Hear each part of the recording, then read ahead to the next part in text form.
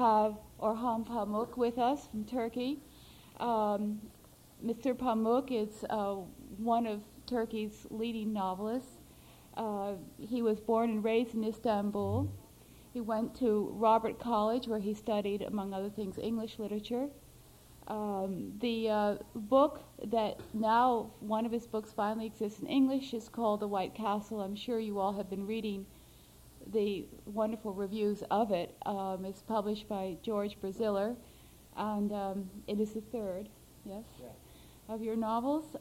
The first one, which I'm sure I'm going to pronounce incorrectly because of a Turkish name, but we'll try Sevet Bey. Is that wrong? It's wrong, okay. And Sons. The second one in English is A House of Silence. It doesn't exist in English yet, but it does exist in French. And I assume it's that book that won the Prix Medici in France? It didn't. Oh, I see. Well, it was shortlisted. And we hope that we will have The House of Silence in English. I hope, again, courtesy of George Braziller.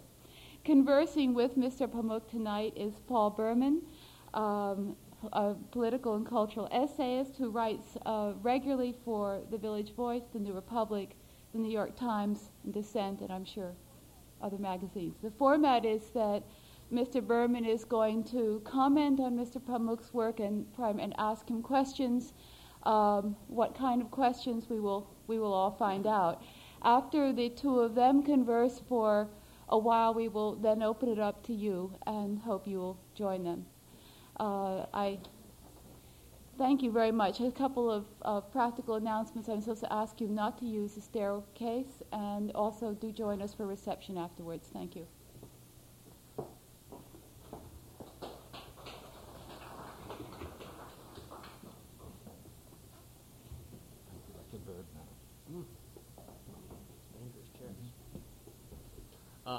I'm very pleased and honored to be asked to participate in this by pen, because among many other reasons, I found myself in Czechoslovakia in the weeks after the revolution, really while the revolution there was still going on, and I learned that the greater forcefulness of pen than the sword was such that as the weeks went on, ever new provinces were falling to the forces of pen.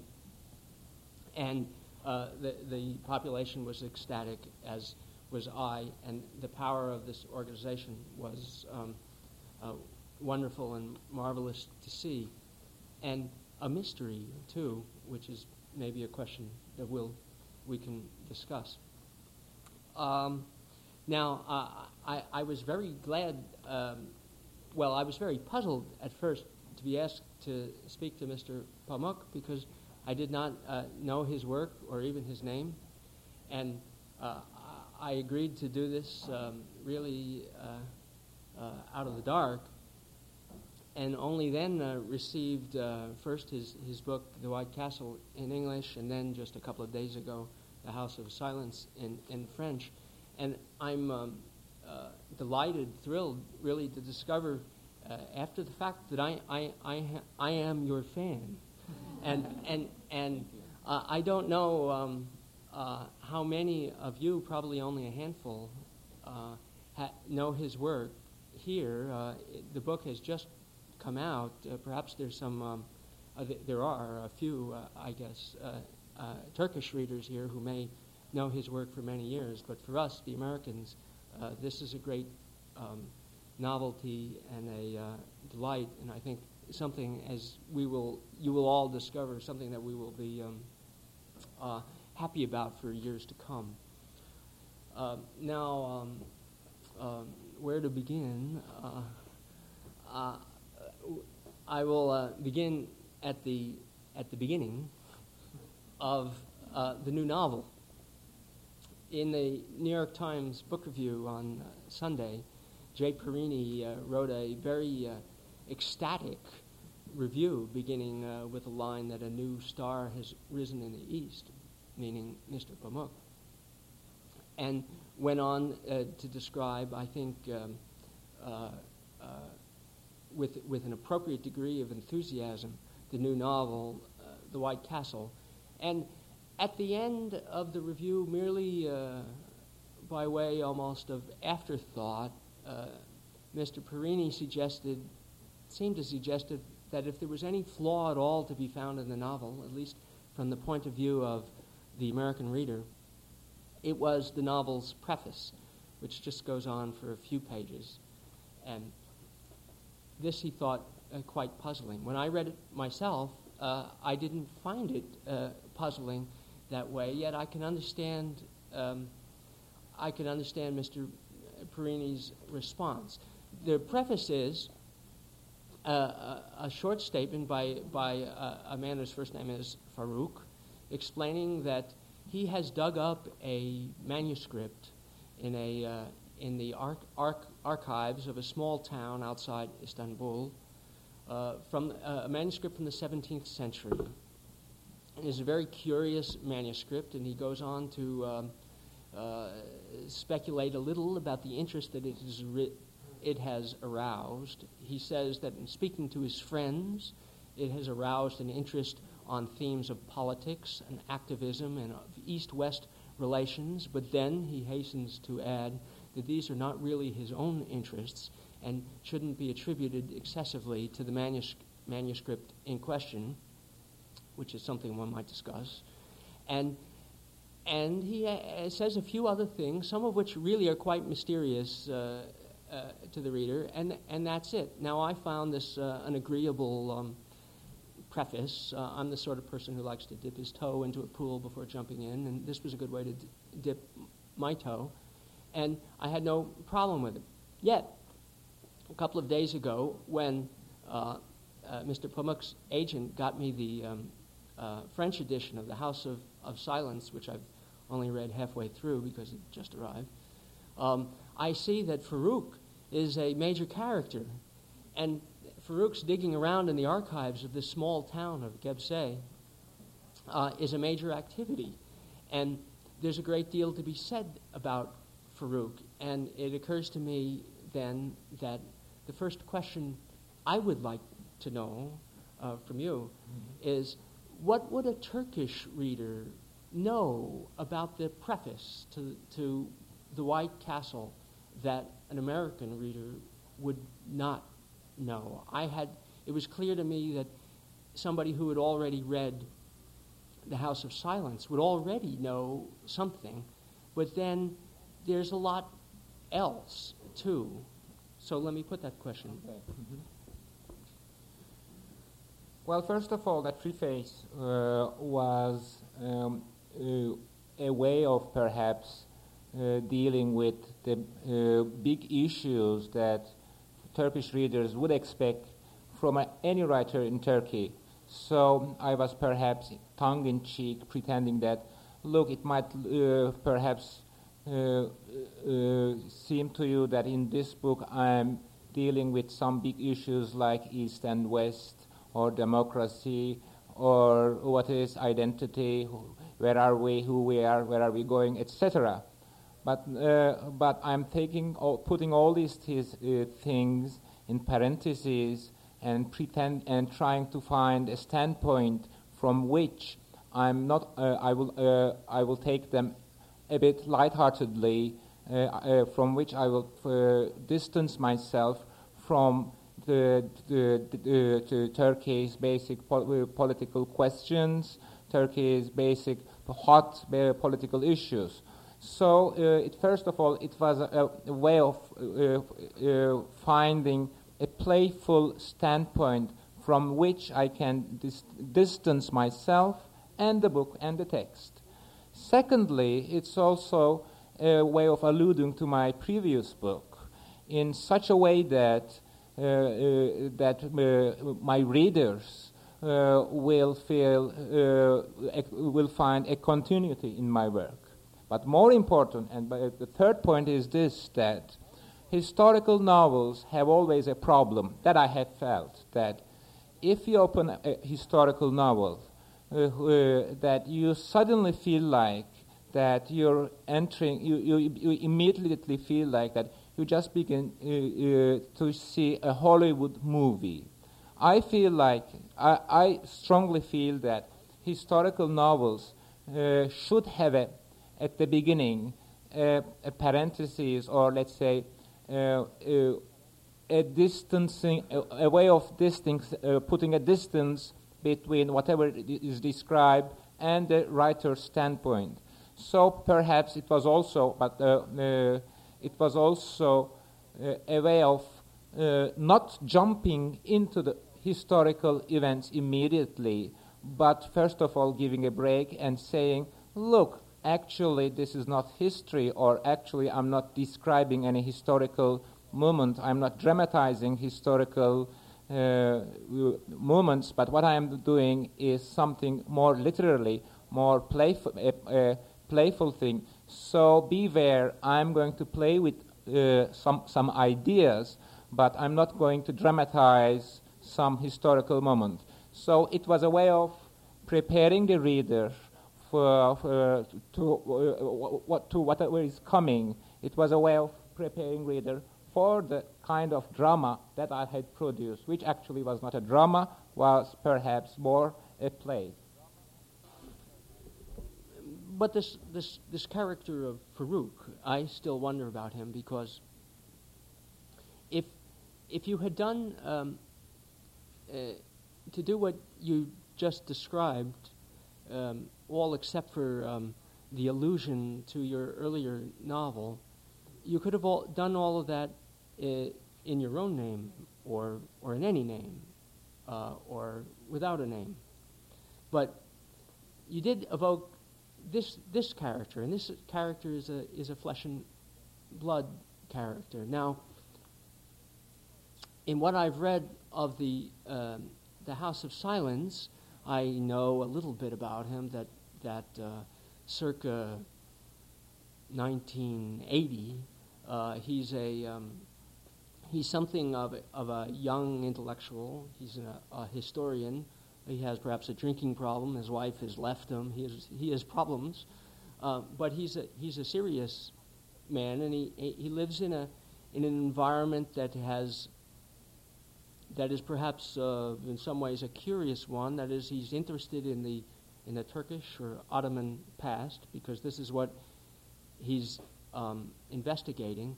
I see that it pops out to me as I read about him and his brother and sister visiting their grandmother, that there's been a certain penetration of American culture.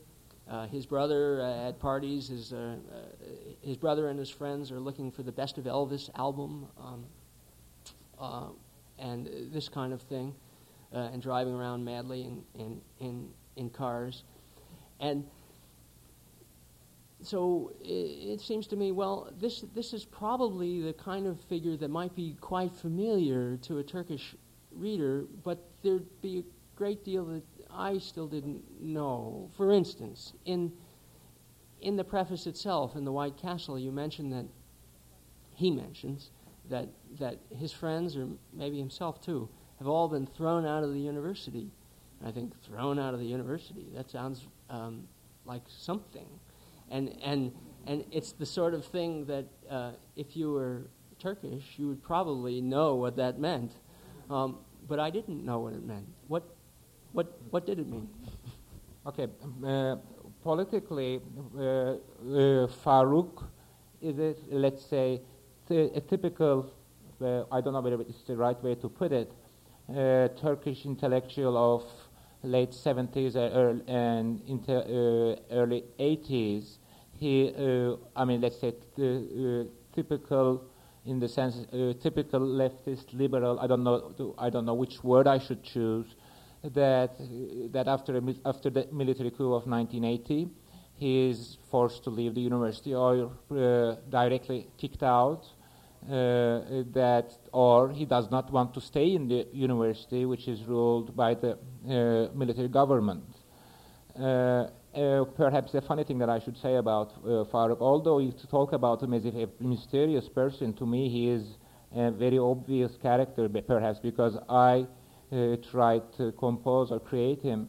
But if you want to visualize him, as I was writing the novel, I choose his name to be Farooq because he was very fat, and as well, perhaps all of you know that once upon a time there used to be a king in Egypt who was called King Farooq, and he was really huge and fat.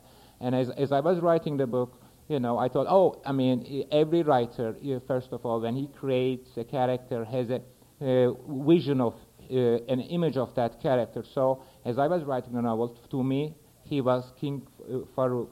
And it took me 3 years to write that. In the end, he stayed with that name.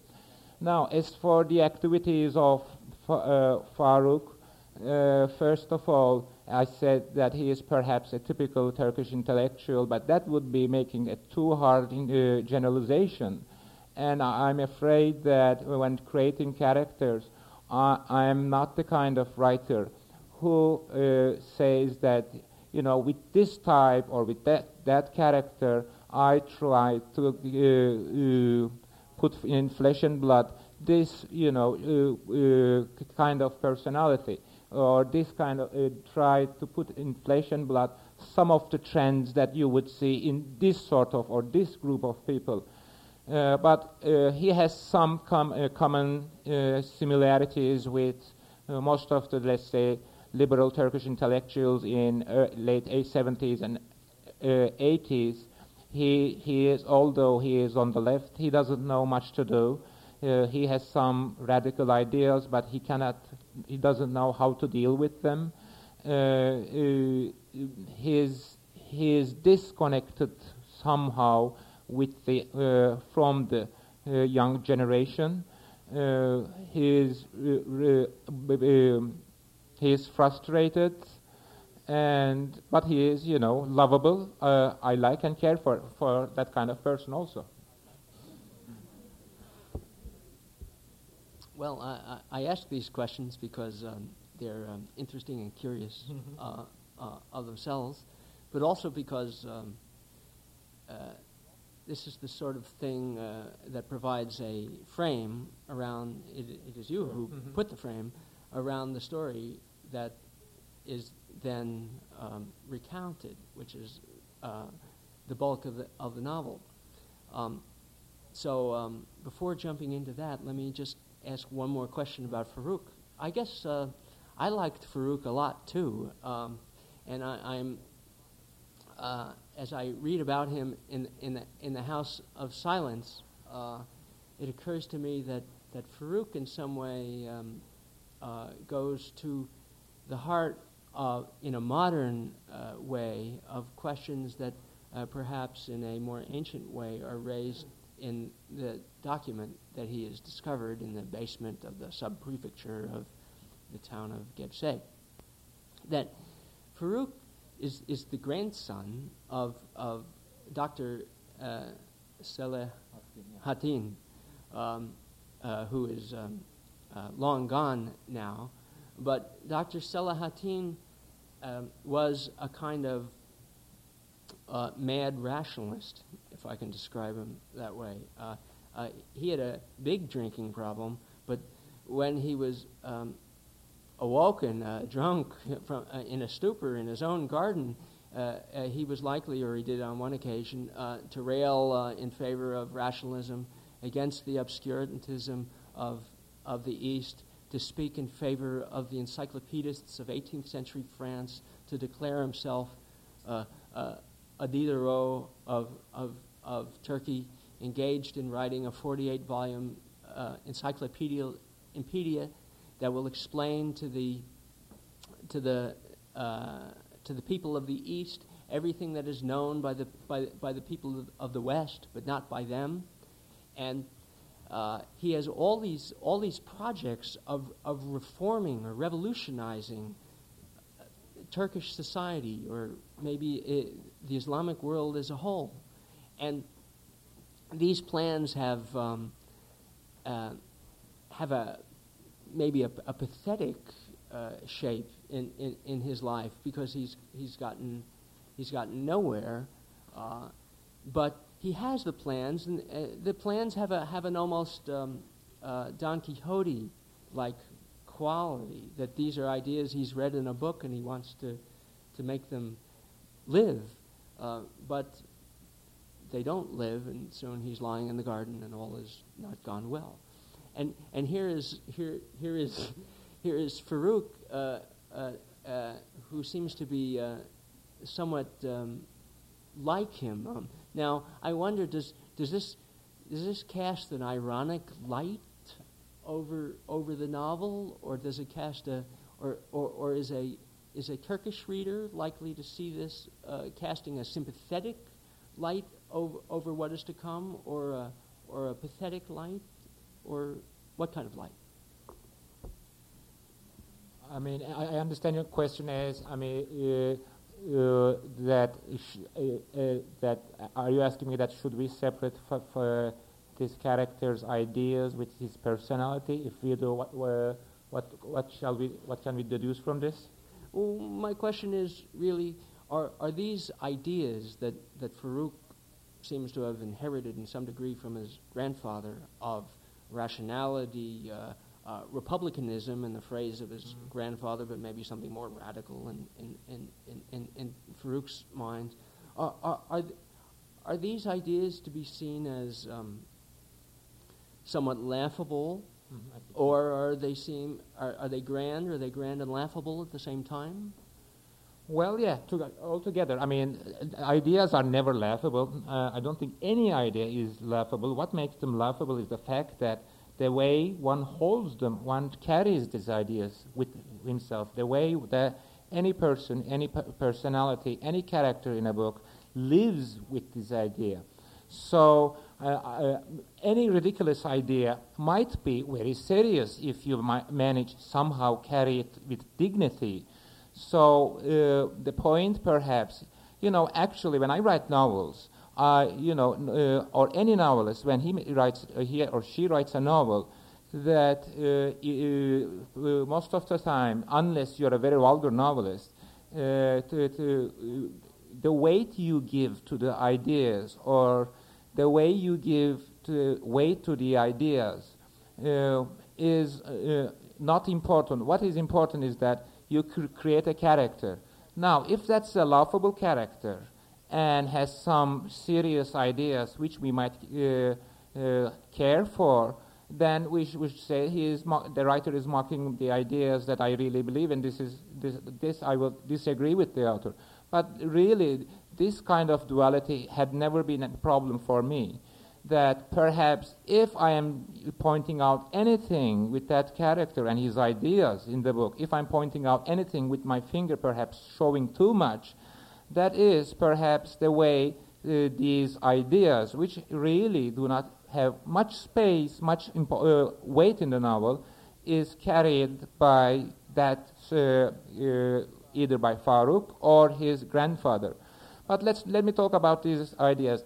His grandfather can perhaps be called a typical Turkish or bureaucratic radicalizer, a westernizer, a Turkish Jacobin, which derived lots of ideas from French Revolution, French Enlightenment, etc. But the way he is in some somewhat helpless position because he is alone. He is trying to radicalize his country and culture all by himself. And I think that's all I can say about this character. The rest is inventing, putting something here, something there, just to make that character work and just to make that whole mechanism that I call novel work and come together. So whether the ideas that certain character had are important for me or not is not really the issue with the book. Although perhaps maybe I'm speaking now tongue-in-cheek, those ideas are really great, grand, underlined issues in Turkey. But, perhaps we are coming to the same thing that we have to talk when we had talked about the preface, that the hard thing, one of the hardest thing when you deal with politics, when you're writing novels in Turkey, is that every time you have your pen in hand, every time you begin to write something, you feel the presence of an reader, an audience who's overlooking from your shoulder and trying to find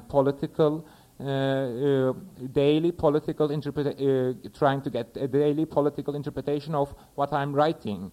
So this puts the writer in a position, in a very uncomfortable position. Whatever you begin to talk about, in the end, turn out to be not, let's say, persons or objects in themselves, but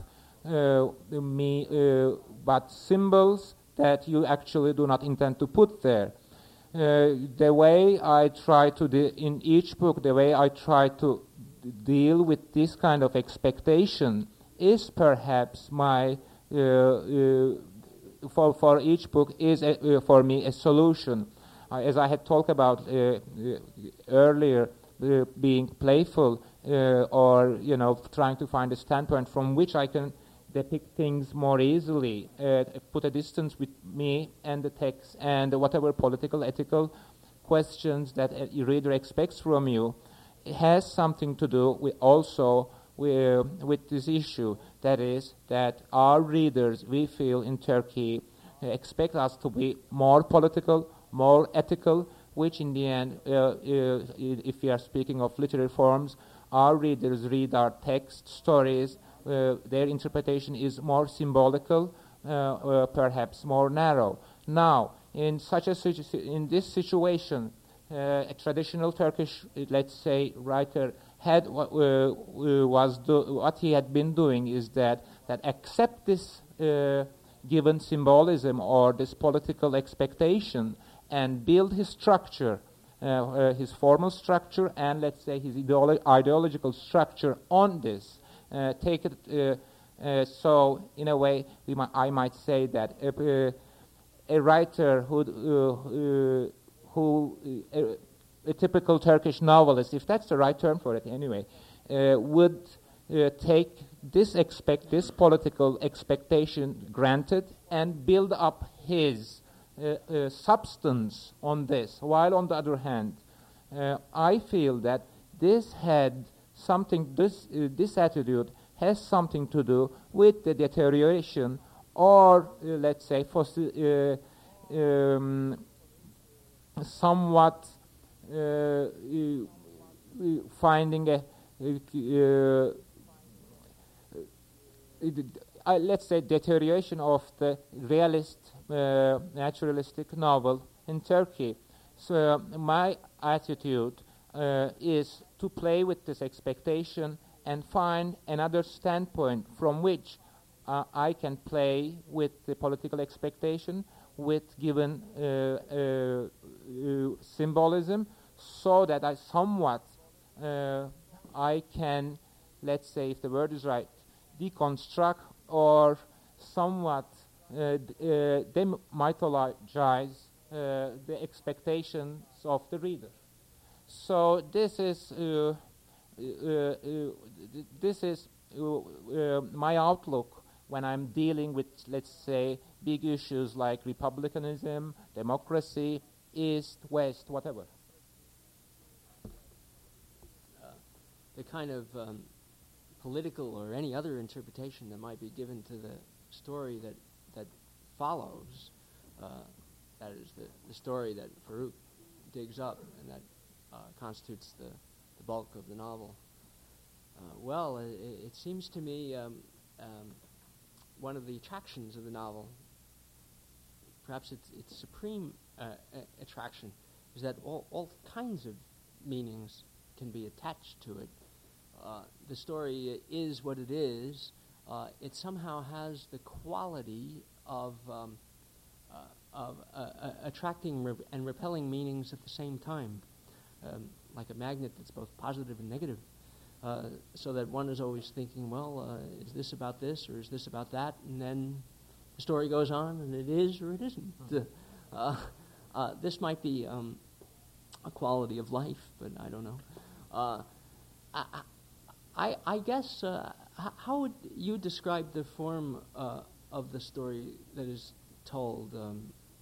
Does the word fable seem correct? Do you think of it as in the form of a Kafka novel, Does the reference to is there intended to be a reference to the castle by Kafka? This sort of thing occurs naturally as you begin to read. Mm-hmm.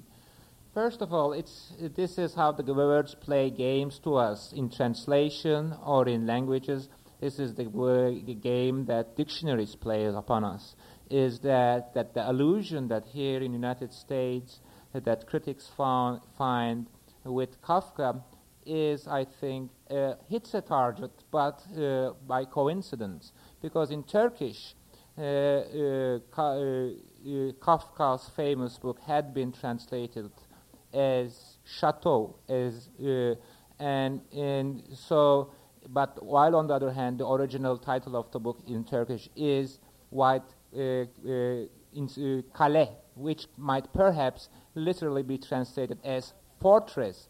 So if we had chosen the title of the book to be White Fortress, nobody would be finding allusions to Kafka anyway.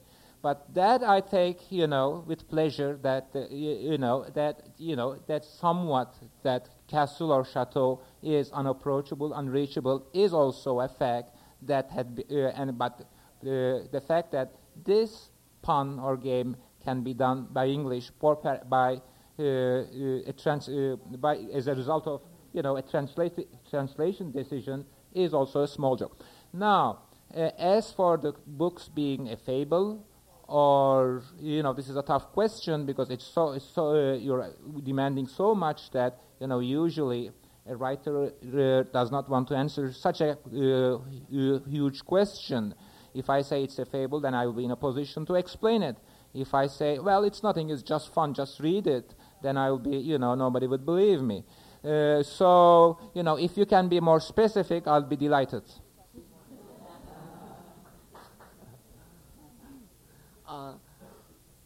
I think, to be specific, we had better say something about the story, because I imagine that only a few probably have read the book. Or perhaps I'm wrong. Let us assume that not too many have read the book. So the story, but perhaps I should ask you to tell the story. You do it very well? No, I can't do that. No. Okay. No.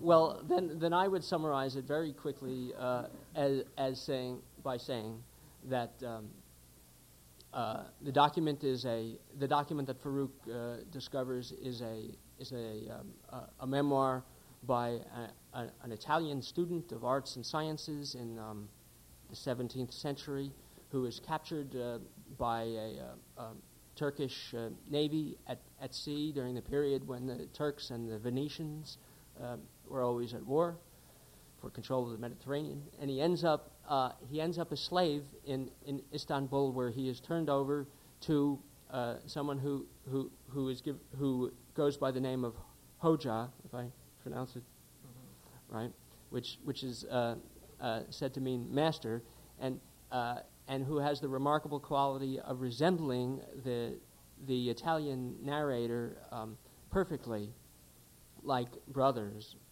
And the Italian has established a reputation for great scientific knowledge and has convinced his Turkish captors that he is a doctor, which in fact he's not. And Hoja immediately presses him to teach him everything that is known in the West that is not known in the East.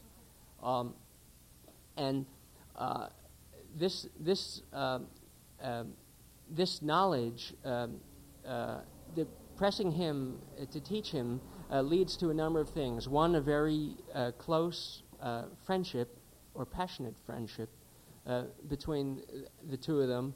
Secondly, a great deal of influence for Hoja, and then subsequently the narrator, at the court of the Sultan, and they play a role in combating the plague in Istanbul. And finally, after many years, 20 years or something like that, they play a large military role too, by employing their scientific knowledge to construct some kind of a terrible engine of war, which sounds more or less like a giant tank, with which the Turkish, which the Turkish army drags with them on an invasion of Poland, and fails utterly because the engine of war arouses superstitious fears among the soldiers, and besides, it doesn't work too well and gets stuck in the swamp while assaulting the White Fortress. And as a result of this calamity, Hoxha is in danger of being executed and flees to resume the life that the Italian narrator has abandoned a quarter of a century earlier in Italy. And the slave goes on to live the life of Hoxha as imperial astrologer at the court of the Sultan, unless, and this possibility arises, the identities have gone the other way, and there's the one who has fled and the other who has not fled. And this is a point about which there's not absolute clarity. Now, this... First of all, congratulations for the wonderful summary. If I were teaching in one of those creative writing courses, I would give 8 out of 10 for you for narration, while on the other hand, I will, give you 5 for criticism. Because, I'm always, embarrassed when the people, summarizes your book. While on the other hand, Paul is absolutely right, because, that we are now going to talk about that book, and we should base whatever we're going to do on that. Thank you. Well, you could have done it yourself if you were invited. And you do it very well, believe me. Now, how we are to understand this, I don't know. You raised the question of politics in the preface. Politics in the narrow fashion, of the kind of Turkish politics that might be attached to this, is something I haven't the slightest idea of. There's another aspect of it that is plainly philosophical. Mr. Perini, in his review, talks about Cartesian self-consciousness, that is to say, I think, therefore I am. The consciousness of what is it that establishes the identity of Hoxha and of the slave, and how is it that they seem to exchange identities or merge identities? So we could go into this, but then it seemed to me that these different things could be seen as stages of a development which had more to do with what Mr. Perini did not discuss, which is love. That what arises between these two men is definitely a kind of passionate love. Now, I don't know exactly how to describe this. In classic American literature, we have the notion of the homoerotic in American literature, which is maybe too strong a phrase, but was wonderfully evoked in a famous essay by the estimable Leslie Fiedler under the title "Come Back to the Raft Again, Huck Honey," which is about which refers to the fact that in the classic literature, between Jim and Huck and Mark Twain, or between Natty Bumppo and Chingachgook and James Fenimore Cooper, or between Ishmael and Queequeg and Melville, there is a kind of passion, a kind of passionate love between men that is especially the sort of love that might arise between men of markedly different cultures, especially the culture of what is known today as the West, although in the literature of the United States is usually known as the East, meaning the Eastern States. But between a man of that sort and a man of some other culture entirely, and an American reader, I think, is bound to think of these things in reading your book. Does that make any sense? Does that make any sense to you? Mm-hmm. Yes, it makes sense that I perfectly understand whatever what you're talking about. Is that it's such a delicate matter that on the one hand there is strong feeling of let's say friendship plus comradeship plus the feeling of doing something together for years among two men. Then this also this feeling I sense that I enjoy writing about this closed man environment that I somewhat created in that book has perhaps deeper connotations in Turkish culture or let's say culture of Middle Eastern countries.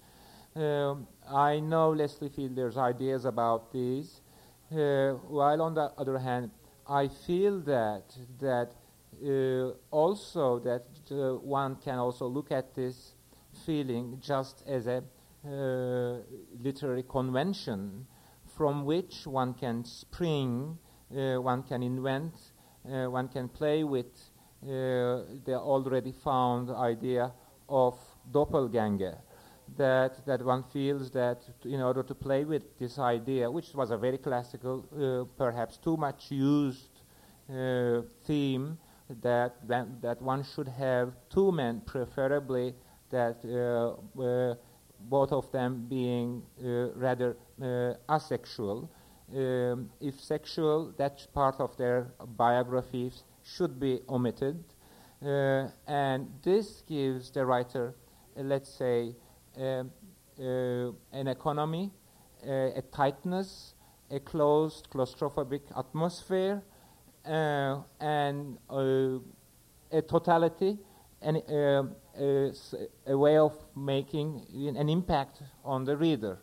So, if you know, when we're talking about these themes, we are also talking about whether openly or not, actually literary forms. I always, I expected, I must confess that as that a critic or somewhat a vague allusion to that a critic or anybody, a vague allusion to homosexuality in the book, but really nothing of the sort came out. Which I think is right. I mean, on the other hand, there are possible interpretation of that book, which I will find interesting. Which I will find, that the book is open to. Well, what interests me about it is not so much the sexuality, because it's not a book about sexuality, as the question of love in connection to identity, because what happens in this book is that in different ways and in different stages, the identity of these dramatically different men merge, and this merging is first a painful thing, then it has a quality of joyfulness within the pain. At some points it has an idyllic quality. It goes into a kind of dimming of the ardor, as in a marriage. Perhaps it achieves it has a plane later on of nostalgia, of looking back on the idyllic love and perfection of youth. And it seems to be, from a certain point of view, I wouldn't wish to say this was the whole of it, because it's not, but from a certain point of view, it seems to shed a great deal of light, a certain kind of light on the topic of love. What is love? It is, does love between two men like this, or any two people, must it mean this loss of identity? Is this the highest form of love, or is this a form of of madness. At one point,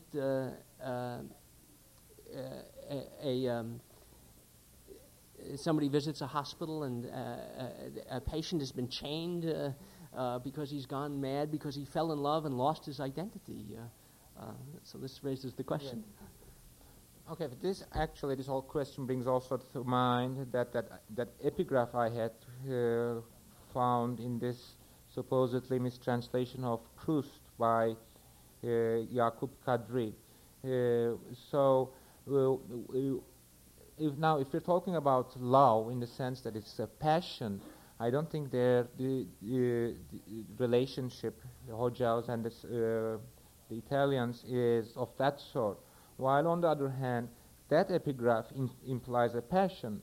But my point, when I put there, now I believe, if I'm not misremembering it, was that what is important for me in that book is that the idea of someone's imagining another land and connecting that land or that place or environment and that culture with someone he is interested with. Let me try to say it again. That I think that this is, I believe, basically love has something to do not with the person that we feel certain tender feelings towards or whatever, but more so has something to do with the idea, with the image we get from that person, and on that image we build a certain way of living, a certain environment that he or she is in, imagining the places that he or she had been, and we feel a desire to share in that places.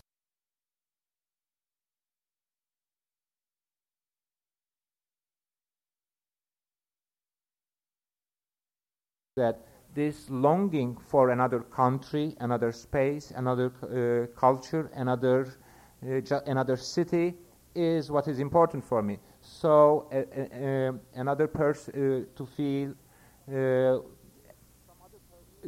some other person's presence is a means by which we try to reach that other world. This other thing can be another house in the corner of the next street, or another country, or just another table that we'd like to have dinner each night. So here, especially in that book, if I am talking about passion or if I'm talking about love, in that sense, perhaps I'm talking about mankind's desire to be in some other place, to change his environment, to add, perhaps to be someone else. So the theme of being somebody else or to changing identities, then with this point in that situation, merges with the theme of love. So it's not really that we love somebody so much that we in the end turn out to be him or her, but it's that we desire a certain atmosphere, a new life, I think, a new environment, and another place so much that somebody else is a means for it. Then the question arises, I think it arises from the book itself. Can one culture fall in love with another culture? Do entire civilizations fall in love with one another? Is there some hint of this in the book? No, cultures definitely cannot fall in love with each other, but if people do, it's basically that they had a desire to change themselves, desire to be in other places, desire to change, they have a radical desire to be someone rather than themselves. So this book, it's hard to say that this book is about this or that, but that this book is perhaps a bit about this desire, that desire to leave whatever we are, wherever we are, and find another place, and that to try to talk about love and friendship in this sense, but not make strong generalizations about cultures looking the way the cultures look at each other. So another, I will say, is repeat the same thing, that when I wrote that preface, I was expecting that my readers or my critics will be immediately begin talk about, as I wrote the book, I know that this is an East-West book. It deals with East and West. Obviously, it deals with these issues, but beneath them, I think that more important what I've tried to create is, what is more important for me is this I think, universal desire to mankind's universal desire to be in some other place, which I think one of the main feelings that I think humankind have. But I can't help wondering if you're dismissing too easily on the basis of your own book the notion of cultures falling in love with one another, because having set up this character Farouk, whose grandfather had fallen in love with Rousseau and the French Revolution, and had made or perhaps ruined his whole life on it, the way a man might make or ruin his whole life on falling in love with a woman. Having set up this character, we now read about other characters living in, making the same kind of total life-encompassing commitment to a different culture, to a foreign or the opposite culture, the Italians and the Ottoman Empire of the 17th century, and there it is in the book. Now,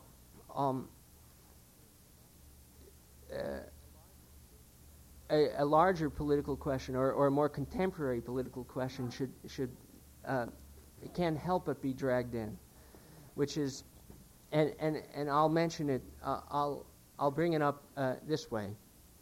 I attended recently, a few weeks ago, a lecture by Bernard Lewis, the great Princeton historian of Islam. And Bernard Lewis came, and everybody at this talk expected him to comment on the Persian Gulf War, and everybody was dying really to know: did Lewis consider this a good idea? Was he opposed to it? Was he appalled? Did he think it was necessary? We didn't know. And he spoke, and his entire talk consisted of a lecture on 17th century Istanbul and its invasions of Europe. His entire lecture was a different version of the same historical material that you have written your novel about.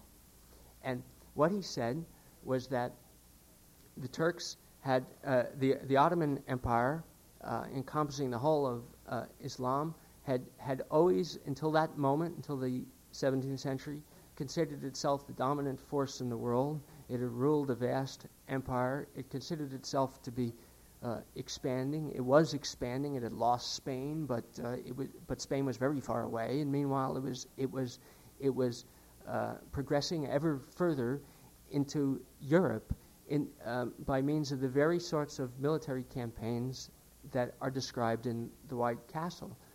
And that finally the Ottoman army set siege to Vienna and was defeated in such a catastrophic and fatal manner that it never recovered, and that the entirety of Islam never recovered. That the defeat, which was in late 17th century, was climactic in the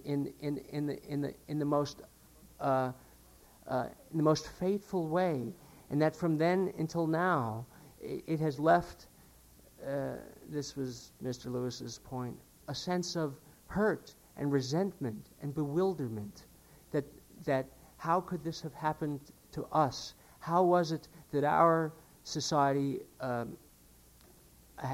which had seemed to be ruling the earth, the greatest society, was suddenly in such a place, in such a position that we could no longer fight against the armies of Christian Europe, and that this was the origin of the sort of resentment and bewilderment that had finally reached an expression in the sort of movement that is led by Saddam Hussein. So that finally, if whether or not there could be love between two cultures, there can certainly be the most passionate, the most engaged emotions that can last for centuries of rage, of betrayal,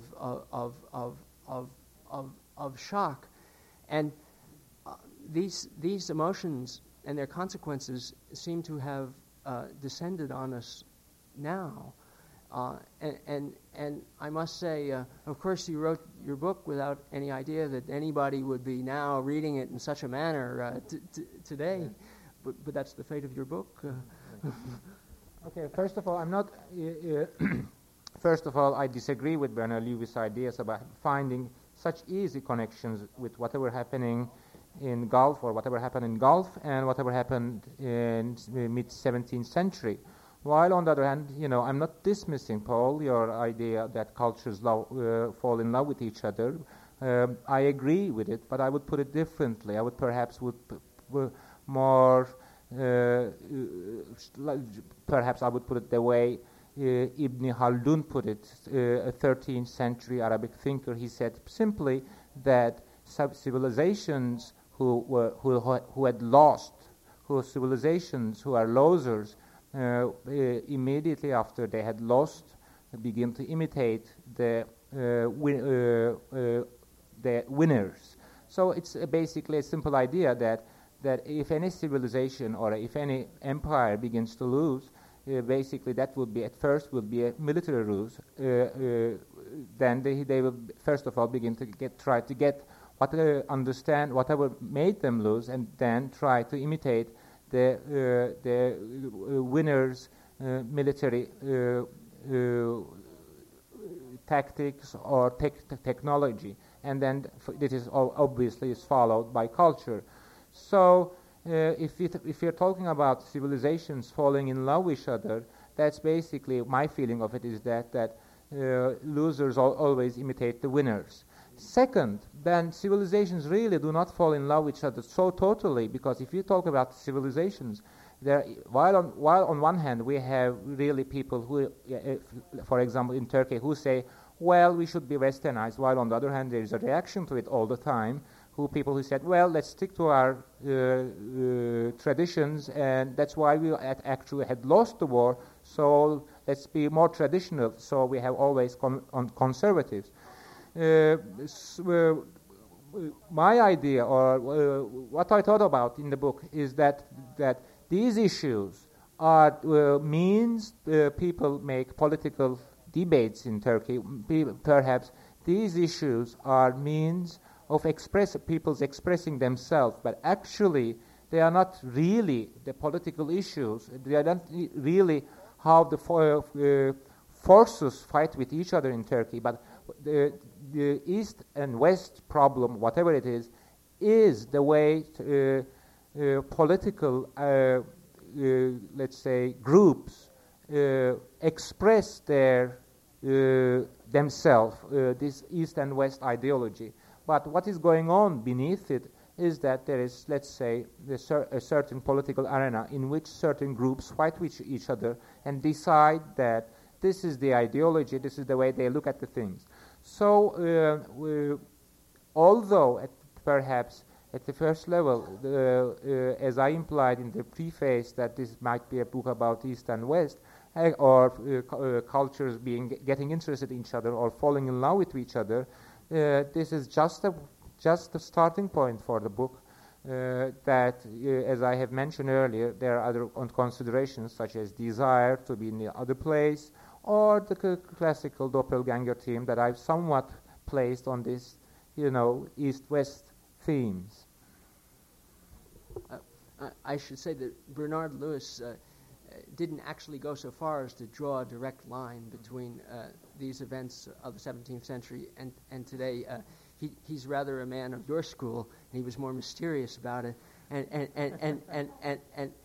he left the audience to do this, and everybody was so intimidated of his authority that no one had the nerve in the entire audience to ask him, "Well, Mr. Lewis, finally, what do you think?"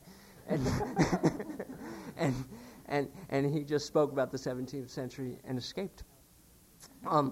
But maybe this is the moment when we should invite you to ask questions.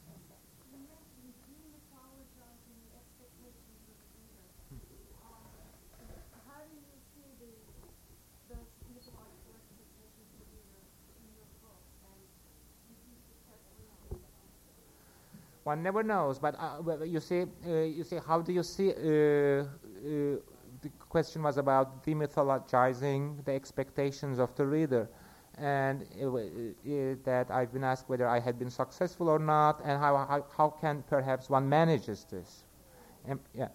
That when I talk about readers or expectations of readers, I'm talking about certain milieu, certain environment in Turkey that I'm writing in.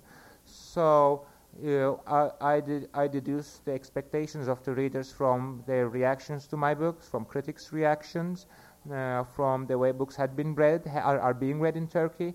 So I know the cultural environment in which I'm living.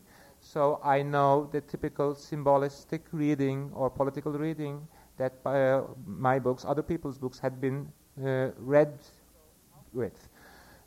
So how one manages such a thing is another question. Since I myself set this criteria, I can't say that I also satisfied it perfectly. But on the other hand, I said I tried it. So my standpoint is that this is the criteria, and the way to a solution might be finding a distance, so that will make me feel comfortable with the pressures that I feel that comes from the reader. So perhaps being playfulness, perhaps with each novel something different, I hope will help. I've been asked to repeat the questions into the mic, which is can be an extremely difficult thing to do, so that there will be a proper tape of it afterwards, so that Penn could not make any money on the tape according to the form that we were asked to sell.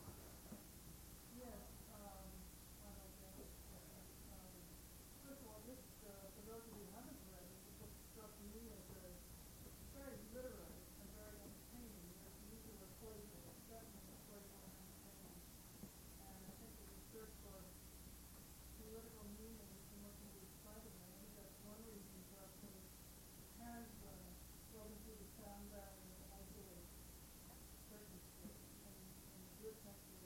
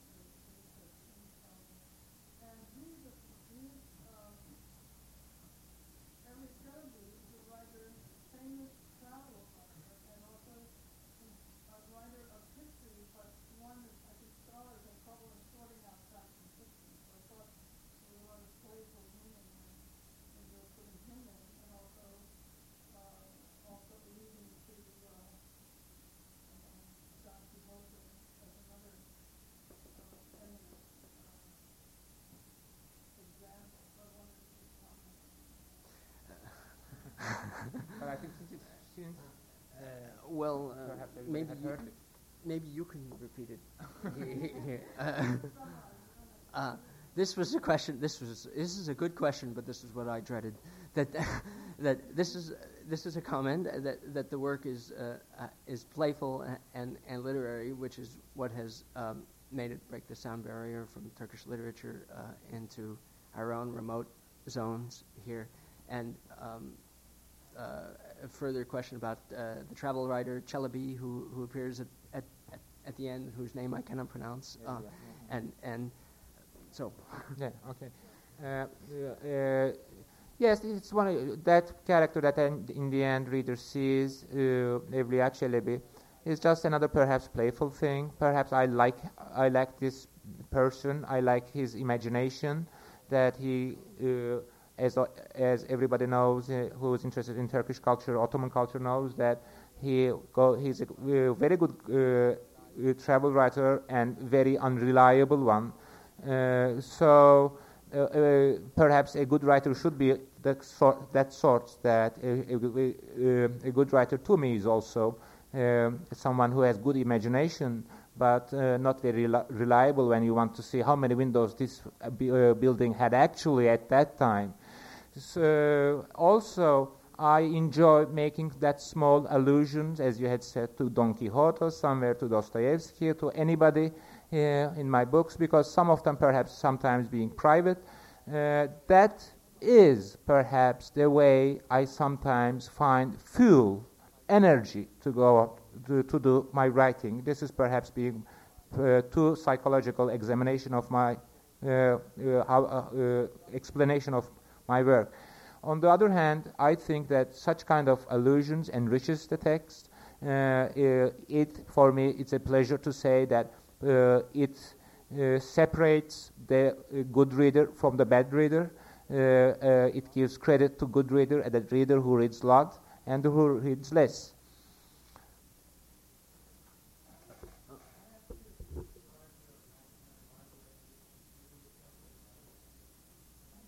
What is your imaginary library in which you yourself, the writer, exist?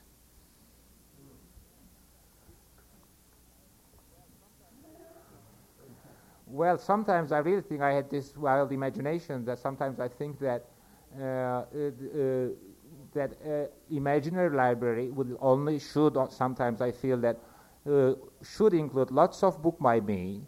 That so much that that one cannot write so many volumes, but I instead of thinking about imaginary library, I'd like to have a real one. Then I would put there works of imagination that I'd love to have. First of all, the books that I had been influenced all through my life, which actually means that I had been influenced by whole history of literature, then which means a good library with 2 or 3 million books. Basically, I always felt that I was influenced not by the books I have read, but the books that I have not read, because I always, when I'm a good book buyer myself, I always feel that when I buy a book, looking at the back cover, or perhaps reading a review, or just looking at the cover of the book, that here is the book that I had been dreaming of writing for years, and it had been done by someone else. Let me buy it and read it at home, and let's see,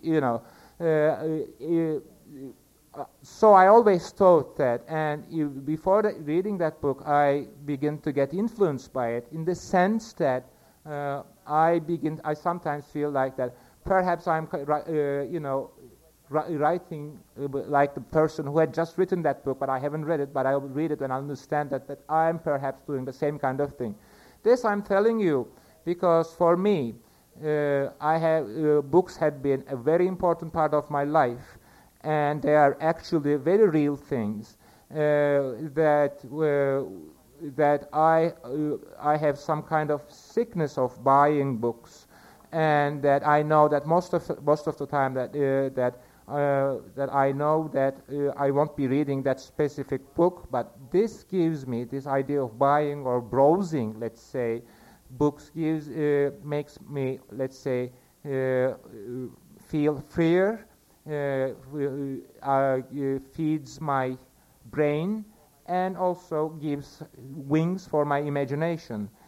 When talking about books is an endless subject for me. So, as you said, imaginary library. I would. This is the perhaps I would react to it. I've already done so. That for me, libraries are real places, more real places than perhaps streets, because I feel more strong desires, more strong enthusiasms.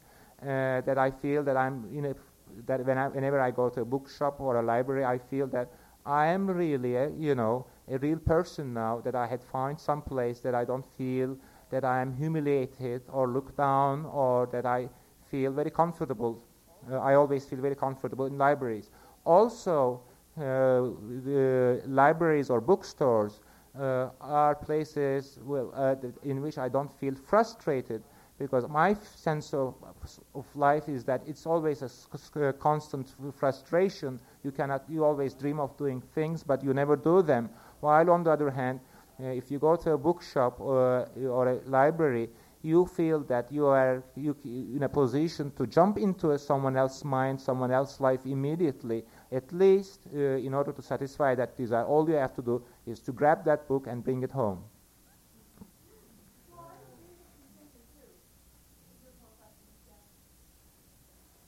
Well, I don't have one right now, so...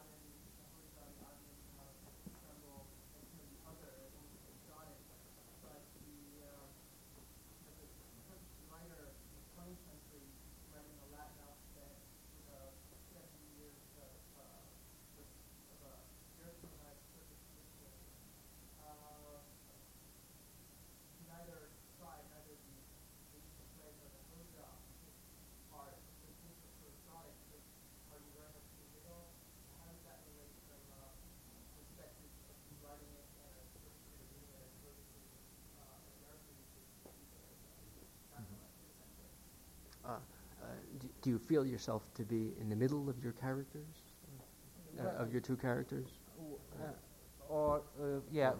Do I feel myself to be in the middle of my characters, or also I think you have asked that perhaps is there any difference between, let's say, a typical American reader's perception of the book and the Turkish reader's perception of it?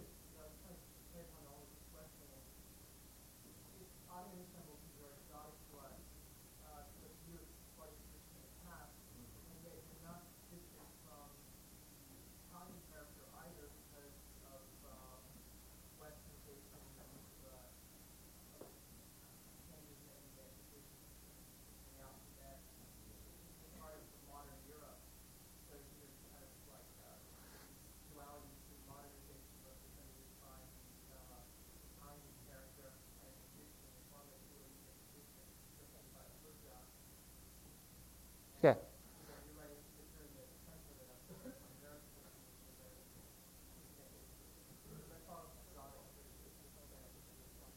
First of all, I mean, if you're talking about whether Istanbul being exotic for American readers, I can assure you that it's also exotic for 17th century. Istanbul is exotic for people who are living in Istanbul now. The idea that I am in somewhere between two cultures is, I would say, to take the ideological plane of the book too seriously. That while on the other hand, if you're talking about how Western reader or the people, anybody who's perhaps living in New York or a person living in Istanbul really enjoy the book, I think they will enjoy it the same way, that they would think, oh, this book is a novella, and my readers are, intellectual readers. They had perhaps read the same books. They had enjoyed Stevenson, Borges, Calvino, or Hoffman. So, the only difference perhaps between anyone living in New York or anyone living in Istanbul, that people who are living in Istanbul had a dream of New York, and people who are living in New York had a dream of Istanbul. And also that my book does not give much about the 17th century of Istanbul, but it titillates playfully, I'm hoping, supposing that with the ideas of Istanbul, which I really want to assure you that I have almost the same idea of Istanbul as the person who is living in New York and who had never been to Istanbul has. Also, I'm underlying this thing is because that the imagery we derive of 17th century Istanbul, it had been we got from 17th century English travelers, but Western witnesses, but not from Ottoman, Turkish, Eastern witnesses, because they didn't paint or did any drawings at all. The miniatures are, like my novel, do not reflect any realistic details of the age at all.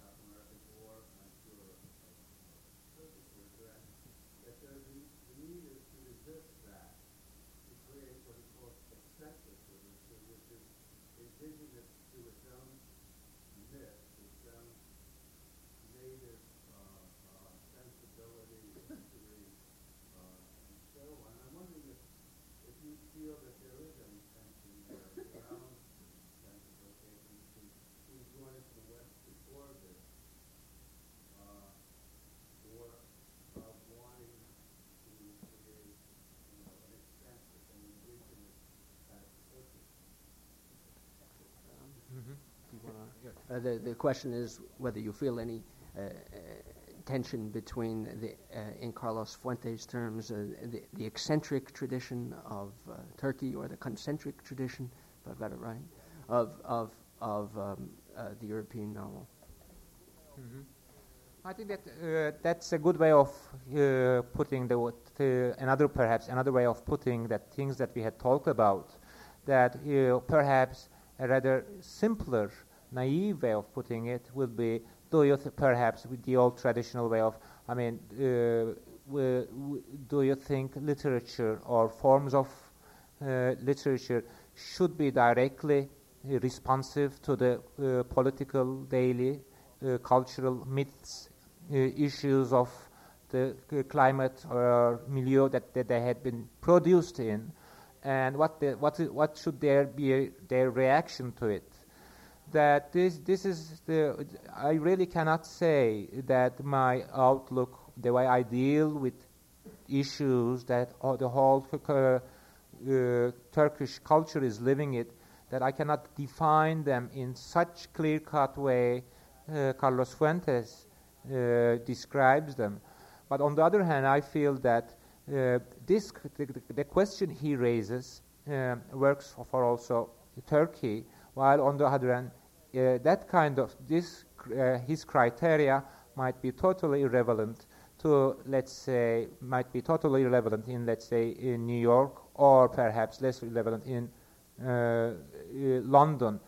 With this, I understand that I feel that, for example, when a writer in New York, this might be some of us, you might react to this, says that, I really don't care about politics. I really don't give a damn about whatever is going on in my country. All I want to write is a good novel. I think, immediately, if I read such a thing in Turkey about, I feel perhaps this is a conservative writer or whatever writer. I don't give an ethical judgment on him, but I understand and sympathize with his inclinations and the way he expresses himself. On the other hand, if let's say, a writer like me or a writer who comes from, Mexico City and Istanbul are, really are very similar cities. Coming from Mexico City, a writer, or Istanbul, says this. First of all, this is a very, very stronger point of view than that if it had been said in, let's say, in New York, because it means a total reaction to the expectation of the culture. And secondly, it means that the writer is willing to alienate himself from his whole culture. That it means that the writer is also choosing on his consciously aesthetic point of view. Yes. I want to be sure to ask about Salman Rushdie, because it seems to me that all of these issues have take place both within the novels that Rushdie has written and also in the Rushdie affair. I wonder what form did the Rushdie affair take in Turkey? What was the debate like? What was the discussion like? I mean, what was it? Was it February or late January 88? 89, yeah. The fatwa from the Ayatollah was, I think, in November of 88. No, the book came out, I guess, in November of 88, and then in February of 89, it became the big issue. First of all, at the beginning there was silence. Then the middle of the road or mildly conservative Turkish papers joined giving news. Then these news or interpretations turned out to be too strongly political. At that time, I'm pleased to be the first one who wrote some kind of an article to defend Salman Rushdie, because the political climate was so that it seemed that even the pro-Western Turkish papers felt somewhat we were trying to be on religious side. Then afterwards, some writers like Yaşar Kemal and Aziz Nesin wrote a bit of this or that, most basically defending Salman Rushdie's, not his book, but his freedom of expression, or the way Iran had tried to deal with him. Then actually, in the end, nothing much came out. That I realized that there was not much interest, both from right and left, to make a big issue of this. That I realized that left sensed that, look, if you go into it more, then this will be an issue that we will not gain much. While on the other hand, besides extreme fundamentalist fanatic right, rightists also felt a bit uncomfortable about how primitive can Iran be, or a state that's claiming to be claiming itself as a republic can be. So they felt about that they felt that this is not their cup of tea also. So in the end, the thing this was strange. It turned out to be a strange thing that Turkey only watched it from a side. Just people copied the headlines in the Western papers. Government, as in such cases it does all the time, just banned the book before it was even translated or published, so that in case that someone willing to go to do it, make trouble in Turkey, so it was also settled. Nothing anything came out of it. So it seems that my publisher had wanted to do a previous book of Salman Rushdie's Midnight's Children, and it so happened that it was just a coincidence that the same translator before then had been given and done a book by Henry Miller, and was persecuted for this. She, agreeably as you would expect, that declined to finish the translation. My publisher had received a few phone calls from various unknown people who are saying, if you're going to do it, kind of unknown phone calls. and that was the end of it. Does Rushdie's work then circulate in English? Does it circulate in English in Turkey? Oh, I don't remember well, but what was banned was to translate and publish this book in Turkish, but I don't remember if there is also circulation of it in English is allowed or not. Because actually that would be a point to 20 years ago when the foreign books were available to Turks. Right now, since it's a hardcover, never a paperback had been done of that book. A hardcover of that book would be 1/10 of a civil servant's a monthly payment. It's out of question that any bookstore owner would bring it anyway. So there is no real issue of going and buying hardcover books in Turkey anyway. Yes.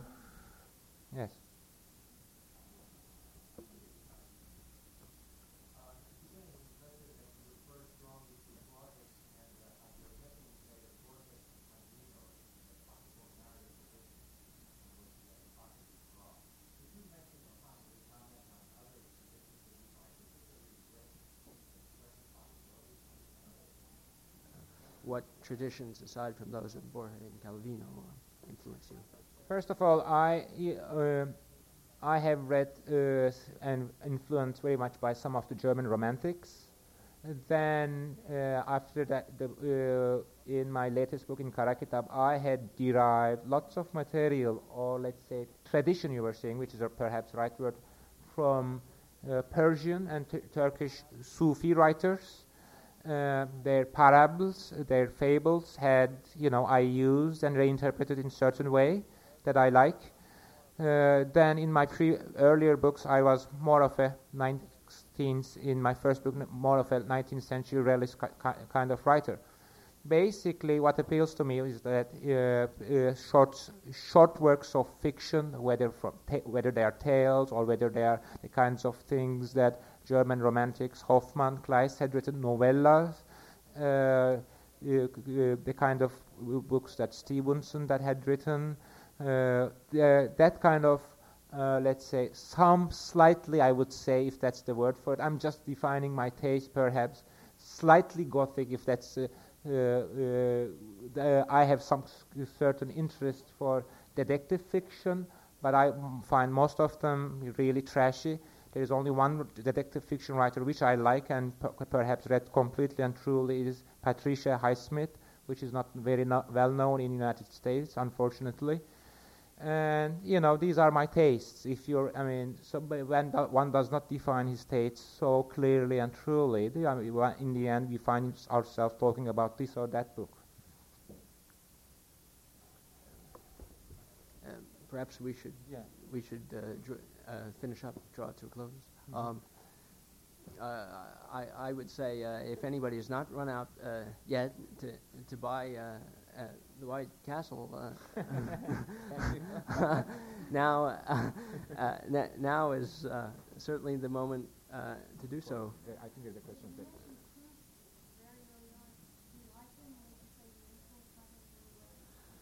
Well, I like him that also that I in my own way try to write Proustian sentences, if that's possible in Turkish. So that's how Proustian I am. But I like more than his narratives itself. I like his sentences, his constructions. The way he builds up sentences. Thank you very much for coming. Thank you very much.